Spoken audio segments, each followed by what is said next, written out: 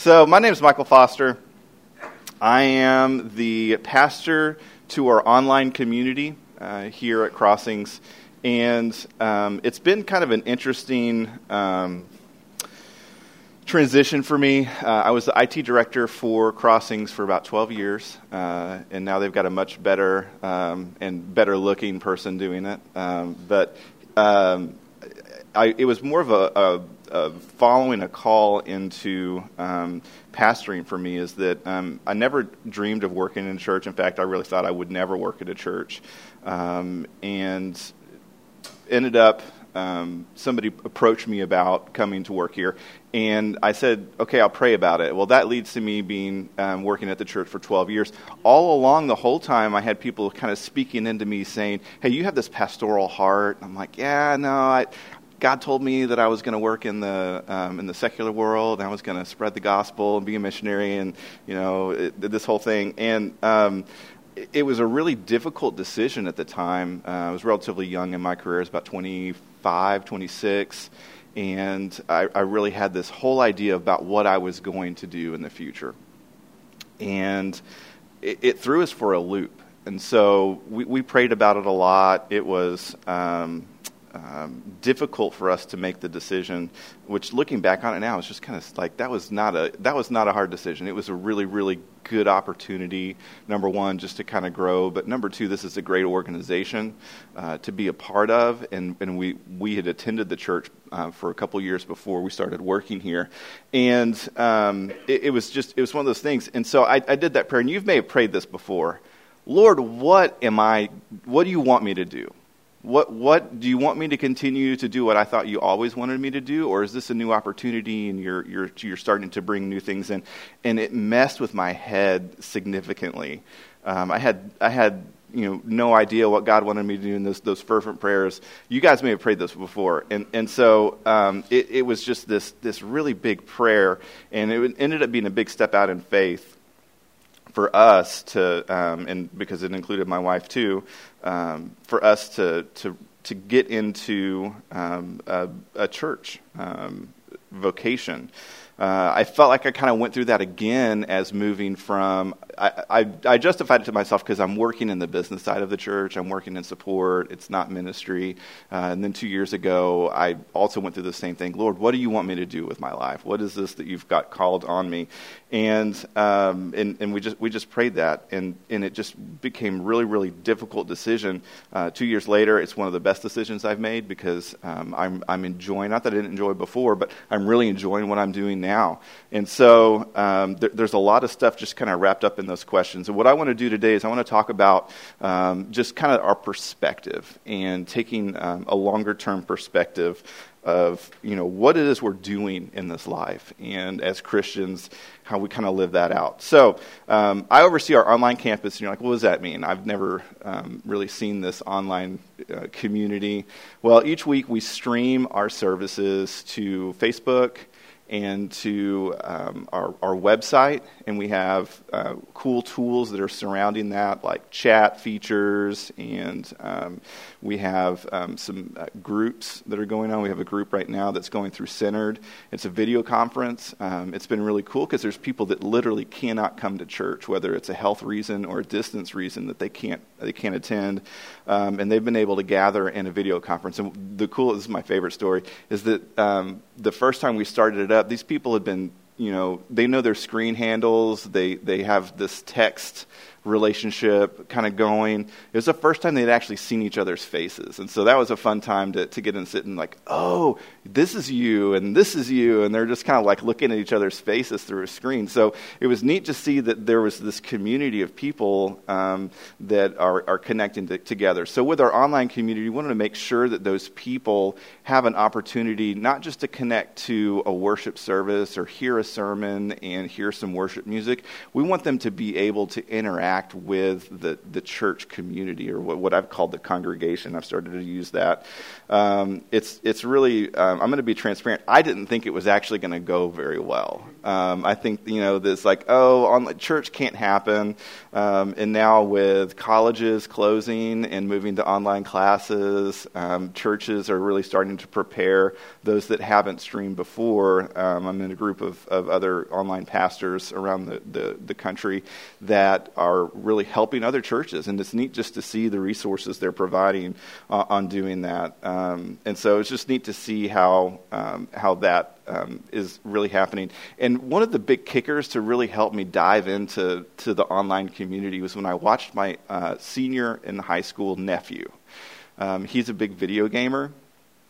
And when you ask him a question, he's such a great kid.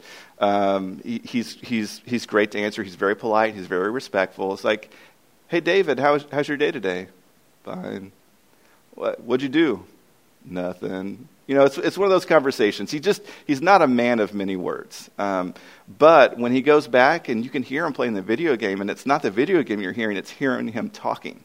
And while he's playing this video game, he is talking the entire time. That guy does not stop. And it's just interesting to see is that when we're sitting, you kind of have to pull, and I guess that's probably any high school senior. Sometimes you have to pull information out of them, especially when you're the uncle or somebody that's not with him every day. But when he's back on those computers, he's really developing relationships. One of the guys he plays with lives just around the corner from him. He could go and he could walk over to that guy's house and they could have a conversation.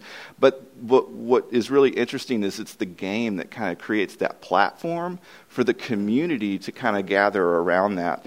We actually have a custodian that's in our church that helps work at our church. He is a part of a church developed for gamers, and it's called God Squad. I started to look into it. He's been telling me a little bit about it. His name also, David, kind of interesting. Not the same person, but he's been involved with this church, and what they're doing is they're taking an interest that people have. It's an affinity-based church. So typically our churches have a basis in like an area, so a region, and then you go to that church that's kind of close to your house, or maybe you drive a little ways to come to Crossings. You go to that church because you like the music styling and the type of preaching that happens, and maybe hopefully some people that are in that church. Well, what we see in this God Squad church is that people are gathering around something that they enjoy doing, and it's gaming. And gaming gives them the platform. They have, and this is all brand new to me. I'm not a gamer.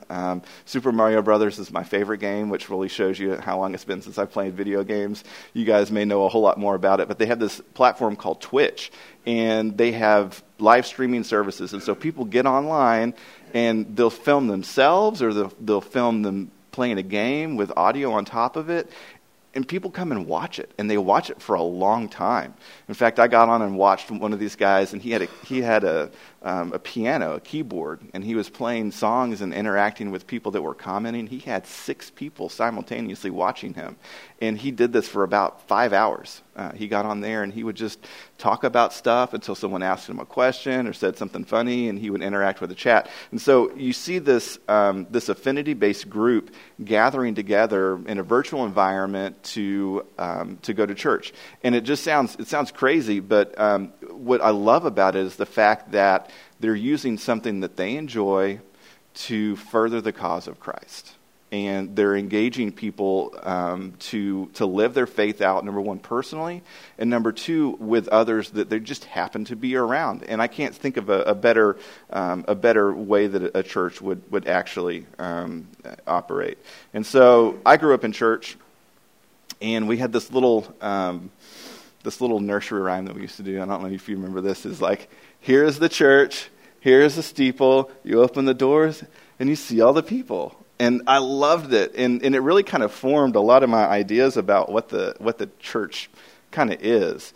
And a church was this building with doors and a steeple. Well, and a lot of churches don't have steeples. I grew up in a church that actually did have a steeple, had a bell tower, and when you got to be like in the 4th grade, this is completely useless information for you. When you got to be in the 4th grade, they would actually walk you up, and it was a church that had been added on to a lot, and so it was kind of like a maze to get up there. and they would show you where the bell tower was, and I could not wait to see this huge bell. It was a recording. I felt so lied to my entire life, but this church had a steeple, and so it really formed, and I don't think it was intentional on trying to mislead me about what the church was, but it kind of informed the fact that when I think about church, it was this building. It was this place that you go to, and that's really not what the church is.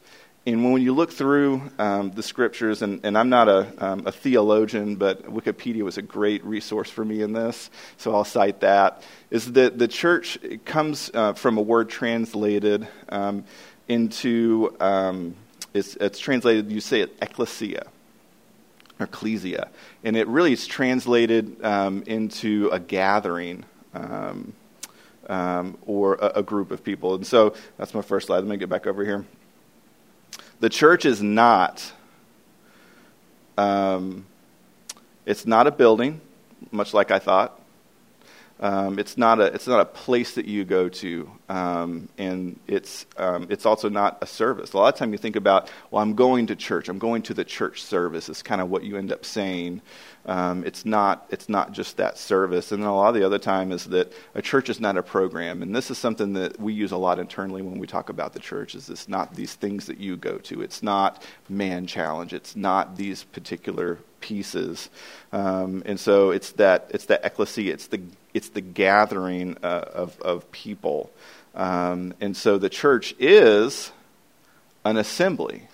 That's kind of the definition of what the ecclesia is. It's a gathering or it's a congregation. And so a lot of the time now I'm trying to start to change my personal terminology and the verbiage because it's important, is that when I'm talking about the church body of believers, I try to typically use the congregation just because it gets mixed up a little bit sometimes. And when I say the church, I also start to say the church building if I'm referencing, a physical place or a place that we meet. And so it's not a bad thing that you're getting to the point to where you're calling the church a building, and I'm not saying that that's bad. It's just try to think about the church as the people, and even really more so the connections, or to even refine it even better, is the collection of the people who love Jesus and are trying to be like him. It's the collection of the disciples. And so we see in the New Testament a lot is the church is referred to as the bride of Christ. In a lot of different places, it's kind of more inferred because Jesus is the bridegroom. And who's his bride? It's the church. And so it's the church is the bride of Christ. And it's a really interesting concept. And a lot of that comes in from Ephesians when he talks about you're supposed to love your spouse as Christ loved the church. And so we kind of see that is that it's this church, and Christ does love the church, and Jesus is the bridegroom, and so the church is the bride of Christ. And we see it mentioned in Revelation 21, 9 through 27. Now, I'm going to give you a caveat. I am not a great biblical scholar. I try to study the Bible as best I can. I'm glad there's people around like Bill that can help lead me back on the right path.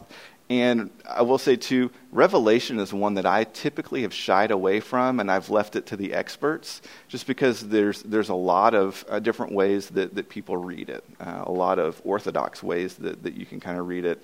And typically, when I run into somebody who says, hey, what you been studying, and they say Revelation, red flags go way up.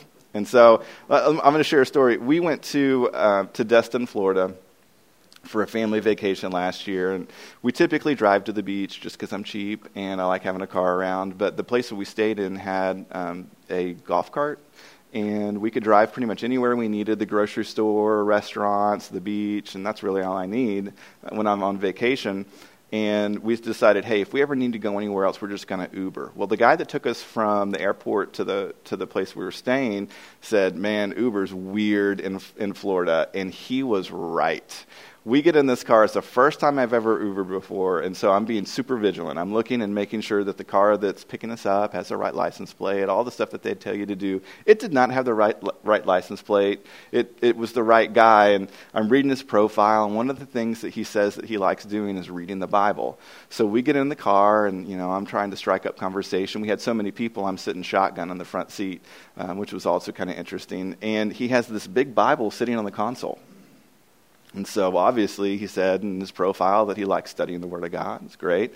I'm a pastor, so I strike up a biblical conversation with him, and I say, so, what you been studying? And he turns to me, he goes, Revelation. And I was like, oh. And then he said, for the past 5 years, this guy has been studying Revelations. And so the red flags continue to go way up. We proceed to spend the rest of the 45-minute drive of this guy explaining to me, and he's basically teasing me for 45 minutes that he knows who the Antichrist is. And the reasoning and some of the stuff is like, I want to get out of this car as fast as possible. And it was a very interesting thing. And so Revelation is one that's kind of scary to me. But I came across this concept in a book, and I want to share it with you. And it really has much more to do with with the bride of Christ, or the church, than it does with the end times. And I think that it's something to look forward to, but I also think that it's going to be something new. So if you'll open your Bibles to Revelation 21, 9 through 27, this is occurring in Revelation 20. You see the last judgment. You see the enemy thrown and chained and locked in the burning lake of fire, and you see the final judgment. And then in in chapter 21, we see the coming of the new Jerusalem down. And we'll pick back up in verse number 9, and it says, actually we'll start in 10. And the angel. And he carried me away in the spirit to a mountain great and high, and showed me the holy city, Jerusalem, coming down out of heaven from God. It shone with the glory of God, and its brilliance was like that of a very precious jewel, like jasper, clear as crystal. It had a great high wall with 12 gates, and the 12 angels at the gates. On the gates were written the names of the 12 tribes of Israel. There were 3 gates on the east, and 3 on the north, 3 on the south, and 3 on the west. The wall of the city had 12 fountains, and on them were the names of the 12 apostles of the Lamb. The angel who talked with me had a measuring rod of gold to measure the city, its gates and its walls. The city was laid out like a square, as long as it was wide. He measured the city with the rod and found it to be 1,200 stadia in length, and as wide as high as it is long. The angel measured the wall using human measurement, and it was 144 cubits thick. The wall was made of jasper, and the city of pure gold, as pure as glass. The foundations of the city walls were decorated with every kind of precious stone. The first foundation was jasper, the second sapphire, the third agate, the fourth emerald, the fifth onyx, the sixth ruby, the seventh chrysolite, the 8th beryl, the 9th topaz, the 10th turquoise, the 11th jacinth, the 12th amethyst. The 12 gates were 12 pearls, each gate made of a single pearl.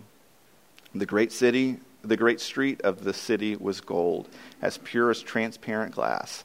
I did not see a temple in the city, because the Lord God Almighty and the Lamb are its temple. The city does not need the sun or the moon to shine on it, for the glory of God gives it light, and the Lamb is its lamp. The nations will walk by its light, and the kings on the earth will bring their splendor into it. On no day will its gates ever be shut, for there will be no night there. The glory and the honor of nations will be brought to it. Nothing impure will ever enter it, nor will anyone who does what is shameful or deceitful, but those whose names are written in the Lamb's book of life. And so this is kind of interesting. It's almost like the second viewing of the city, as you see the city of Jerusalem come down, and then they actually go in and kind of look at it. And really, it's kind of like a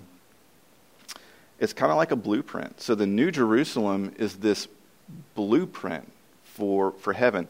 And we actually see this blueprint idea kind of come in a couple other areas, where kind of someone goes up on a big tall hill and God reveals to them what that blueprint looks like. And so those are the first one we see is that Moses climbed Mount Sinai to see the pattern of the tabernacle. And that's in Exodus 25:9 and 40. And so it's kind of interesting. You see a lot of the same types of things as far as what materials and how long, and you see that that's just this kind of blueprint. We see it also again is that Yahweh showed David the pattern of the temple and the furnishings in 1 Chronicles 28. In that, after Solomon is able to actually build that temple, and you see some of the things that are there. And then Ezekiel was shown a wondrous new temple, a city and a land, and a set of plans to inspire the exiles returning from Babylon. It's kind of this really interesting idea to have this plan for a city. And a lot of the time we look at this, new heaven, this new city as like great. When the final judgment kind of happens, we're gonna live in this gold-plated. It's gonna be huge. It's gonna be great. It's gonna be fantastic. It's my Trump impression. And so we see this kind of happening, and we always have something to kind of look forward to. I'm gonna go back to that blueprint slide. Is this blueprint? Well, I think that it's just kind of interesting because the Bible calls us the temple. Who resides in us is the Holy Spirit. So we've got God walking in and among us. And really kind of anywhere we go, we're bringing God with us. And so I think that it's interesting because we look forward to this New Jerusalem, but it's a blueprint and a pattern of what we're building right now. That we've got the city of God, that we've got the kingdom and its expanse. And this lesson is called Dual Citizens because we are dual citizens of this world and of God's kingdom. If you're a Christ follower, you live in both places. And the most interesting part about that is that it's not like you're a citizen of Britain and of the United States. You can have dual citizenship there. You get the rights and the benefits of having citizenship in both places, but you can only be in one of those places at a time. And so it's kind of an interesting idea is that we're citizens of the kingdom of heaven. We're also citizens of the United States of America, or we're walking this planet. But you think about it, anywhere we walk, we're stretching the borders of these cities. And as people start to do the rule and the reign of Christ in their own lives, is that city is kind of expanding. And it's not really easy to see. And that's the hardest part, is that what we're doing is we're living in two places at once, and the things that we're interacting with every day are just kind of that background information or that backdrop or that place that we can expand God's kingdom into, but you can't really necessarily always see and feel and touch the kingdom of God. And so we as the church are there to kind of help expand God's kingdom, and we're dual citizens living in this place. And that leads me to one of my favorite verses, which is really kind of where this verse came from, is 2 Corinthians 4:18. So we've set our eyes on the things that are unseen, for the things that are seen are only temporary, but the things that are unseen are eternal. And this is our daily struggle. These are the things that we deal with on a daily basis, is the fact that if you're like me, I see something bright and shiny and my attention is completely focused on that one thing. Until I see something else that's bright and shiny, I go over there. And what we're looking at is this longer-term perspective on the things that we're moving towards or that we're going to. It's a longer-term perspective for us in the fact that you're in a deep conversation with your wife, but there's a kingdom to be had here. It's a longer-term perspective. And so you start to see some of these things that are happening. I'm going to flip back to this concept of me praying about, well, do I go and take this new job? Do I go and take this new role? Not bad things to do. And I'm always asking, God, what do you want me to do? Sometimes that you can say, God, how can I further your kingdom? How can I be a part of what you're doing in the life of the people around me, in my life? How can your kingdom expand the most in this decision? How can I be a part of what you're already doing? And so we have these chances, we have these opportunities in many areas of our lives. So several weeks ago, I kind of talked about this wheel of life, that we have these different places and these different pockets that we can rate ourselves in and try to have a wholeness in all of those. Is that we've got work, we've got family, we've got a spouse or girlfriend or someone that we're investing in. We've got all these different places. We've got work, we've got friends. And I want you to think about, how can you take and leverage every single moment, not every moment, how can you take and leverage every single one of those places that you're going into seeing, can you expand this kingdom? Can you, living as a citizen of this world and a citizen of God's kingdom, how can you do both in those areas? And so I think that you kind of come to these things called what I've kind of termed meaningful conversations. They happen all the time, and they happen very infrequently. So meaningful conversations is kind of what my favorite place to have them is in the car. So I've had a lot of meaningful conversations in the car. Some of it is you don't have to look that person in the face, especially if you're driving. You can have meaningful conversations in the car with your spouse, with your friends that are riding with you, and with your kids. And so I drive my kids to school in the morning. And it's not a super long trip, so we can't get that deep in some of the times. Most of the time, we're not having meaningful conversations. Most of the time, oh, he's touching me. I'm like, stop touching your sister, or just whatever it is. But there's times where you do have those meaningful conversations, and looking for opportunities to really thread in God's wisdom, God's love, and what he's doing in your life to have these conversations. And so one of my favorite was when my son was about 5 or 6 years old, we're driving to school on the way, and he says, Daddy, can two boys get married together, or can two girls get married together? And I'm like, okay, wow, this is way too early for this type of question. I wasn't prepared for this. I can't go back and study. And so, as the infinite wisdom that I have from somebody else is that you always ask for a little more context in this situation. And so I recognize this as an opportunity for a meaningful conversation. How can I teach him something about God's love for us and how we should be following him in the light of his question? It's a great question. So the first one I said, how did you hear about this and what did you know? Getting some context in that situation to prepare for the meaningful conversation. Because if you don't have context, especially when a kid asks you something, but I would say do this with an adult too. If you don't have context when a kid asks you something, then you could go way off the rails and answer a question that he is not or she is not ready to hear or not wanting to hear, in fact.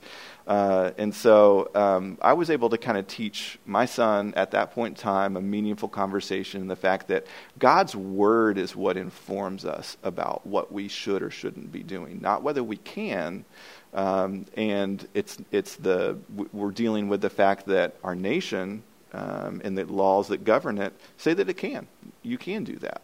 But as Christians, we look for the Bible to inform us as far as what God sees as the best opportunity for marriage. And so what I'm trying to teach him in this instance, and this is I can't do this. I can't say I do this all the time. I do it well, but I was able to recognize that this is something that I can teach my son to hopefully further the kingdom in his own life, to turn to God's word for when we have some of these questions.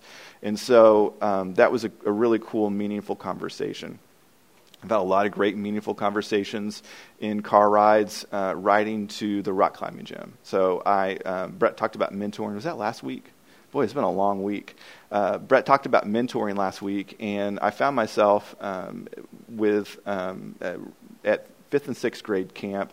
And every time I turned around, there was this guy, and he was just kind of hanging out with me, talking to me, and I was talking back to him, and we were having a good time. And this happened a couple years in a row, and I realized this kid he needs someone pouring love into his life.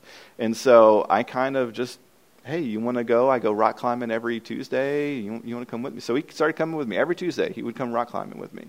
And some of the best opportunities, and he considers me a mentor, and I consider him, he needs to get better judgment. But he is somebody that I've had a long-term opportunity to have some great, meaningful conversations with, because it's a 15, 20-minute drive to the rock climbing gym. And even if we could only go for just a short amount of time, I always valued that opportunity. And what I would do as a mentor is I would kind of root around in some of the different areas of his life that we could have meaningful conversations about. How are things going with your mom? Have you seen your dad in a while? Are you doing well in school? So start to kind of root around in some of those pockets, looking for opportunities to share what God can be doing, how you can turn to God for some of those things to really do that. So some of the things that meaningful conversations require are the space to have them in. It's that backdrop. It's your video games that you're doing. It's your job. That's a backdrop to the places that you can expand Christ's rule and reign. You can expand that kingdom, that holy city, as we're going there. And so you have these in your life, and just think about them. It doesn't have to be weird, and it doesn't have to be every single time, but you have these spaces. So think about the spaces that you can have some of these meaningful conversations with people that you are with on a regular basis. And that's the other thing that I think that you have to have to have those meaningful conversations is trust. You have to have space, and you have to have trust. And after I saw this, all I could think about was Space Force. So it's not the Space Force. You have to have space trust. So space trust is something that's required for these meaningful conversations. And so I grew up in the time where we talked about evangelism. And evangelism, when I go back to it, is you got the church and the steeple. And evangelism became for me is that you would stand on a random corner and you would pass out tracts. And if you've ever seen these, it's a tract. It's like a pamphlet, and it has the how to get saved, and that's the terminology that they used. Because a lot of the time that they would pit it is that if you died right now, where are you going to go? Are you going to go to heaven or are you going to go to hell? And they would explain where you would go, and you'd have to choose between the two. And I'm sure there were people that really found God and became great disciples of Christ through these tracts. Most of the time, I think that they ended up in the wastebasket, or they just got dropped on the ground. And a lot of it's just because it's a drive-by. I've got somebody that I don't know that's handing me a piece of paper that I don't want, and somebody that I will never see again. And so there probably was some fruit that came from that. But what I say, there will be a whole lot more fruit is if you have meaningful conversations with the people that know you and trust you, that have seen your character, that have done those things. And so what I'm trying to encourage you to do is to live those things out, to take hold of those opportunities that you have in the different pockets of your life. And I'm not just talking about evangelism. I'm talking about even doing this for yourself, teaching yourself the gospel, preaching yourself the gospel of how do you live this out in your life, doing that with your family, people in your household, doing that with people in your work and the hobbies that you have, that this gospel that God has given us would permeate every piece and every place that we go, and so it can touch every person. And when I say that we're doing those things, when you preach the gospel, whenever it becomes real in your life, when you act it out, is we see these borders of this holy city just expanding. I liked the verse that Brent Botter told us last week, 1 Peter 3:15. It's been stuck in the back of my head since he said it last week, and I think that's a good thing. It says, "But in your hearts revere Christ as Lord," and this is one that I can't get rid of. "Always be prepared to give an answer to everyone who asks you to give the reason for your hope that you have, but do this with gentleness and respect." And so when you're having these conversations, you see some opportunities to share the things that God wants for people in their lives, or wants for you in your life. Just be ready to share. You've got to be ready to share some of these things. And the interesting part about sharing these things with people that know you well, you can't fake it. Like if you just all of a sudden out of the blue start talking about Jesus, and you're like, you know Jesus? Then it might be kind of an interesting red flag. And so if we're living like Jesus, we're like, oh yeah, I figured you probably were one of those Jesus people. Hopefully that's a response that you get that's authentic. So first off, you have to do it in your own life. You have to be living it for yourself. We read this book on how to grow your kids up in the church, and I was like, oh man, I cannot wait for all these great things I'm going to be telling my kids to do, and for my kids this, and these great tactics for my kids. Most of the book was about me and about having my own faith and living my own faith out. And I was like, God, this is not an easy thing to do. I wish I could just tell my kids to do it and I wouldn't have to do it for myself. That's what we really have to do, is we have to be authentic. We have to own it. We have to live it. So you need to be ready to share whenever you have those moments. So look for those moments and then be ready to share. Be ready to share what God has done, what God's done in your life. One of my favorite weeks that we have in our centered curriculum is when you share your testimony. You get to share, you have to write down, you have to do it in 5 to 7 minutes. It's not just your testimony of how you became a Christian, it's a lot of the lead up to that and what's actually happened afterward. And so you're supposed to share this in 5 to 7 minutes, which it's a great exercise for me, number one, because I'm not self-reflective. It takes an exercise for me to actually go back and do that. But when you go back and you refine the story of what God's doing in your life, you can actually be like, oh yeah, he was here, and he was here, and he was here. Wow, I didn't even know that. He was walking with me in these great, taking me through these great things. So be ready to share what God's done. Be aware of what your own testimony is and those things that God's been doing in your life. The other thing is, be ready to share the things that God is teaching you. So presumably that you guys are studying God's Word, you're learning, you've got verses that get caught in your head you can't get rid of, and they're refining you, they're doing things in your life. And so as you start to share with people that you have a God opportunity, a God moment, a place for a meaningful conversation, share what God's been teaching you. It's like, hey, I've been really struggling in this area, and this is where God has taught me. What's really interesting, I had this friend in college, they would always ask me, hey, what's God's been teaching you? Well, I wasn't reading my Bible a whole lot, and so I would say the same thing every single time they asked. And so that's even another good self-reflective piece, is that if you're saying, God's really been teaching me patience. He's been teaching me patience for a long time. He's probably ready to teach you something new if you would really kind of dig in and listen. But just sharing some of the things that you've learned that God's taught you can be really, really helpful in some of those situations. And so when someone's dealing with a boss at work, maybe you have had a lot of learning from patience, and you can breathe that into the person. And whenever you're able to do that authentically, it can be well received, even if they're not somebody who really cares anything about what the Bible has to say. The last one is be sure to share how much God loves them. And that's a good reminder. Some people aren't so easy to love, and they can actually feel that. So it's a great reminder is that God loves them. No matter what they're doing, no matter what they've done, no matter how they feel about themselves, if they're humble, if they're not humble, God loves them. And God has extended his grace to them. And so we see these. So you have these places that you go every single day. You have these people you interact with, and you have conversations. Ours, we had conversations in high school. We had one gym in our basketball facility. And so we would flip-flop on who had the early practice. And so we'd have about 2 hours every other week to kill before basketball practice. We didn't do homework. So we went and we watched SportsCenter.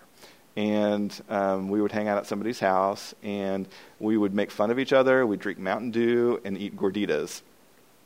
But the Sports Center was the backdrop for us to have some of the conversations about life, or about ways that we could breathe into each other.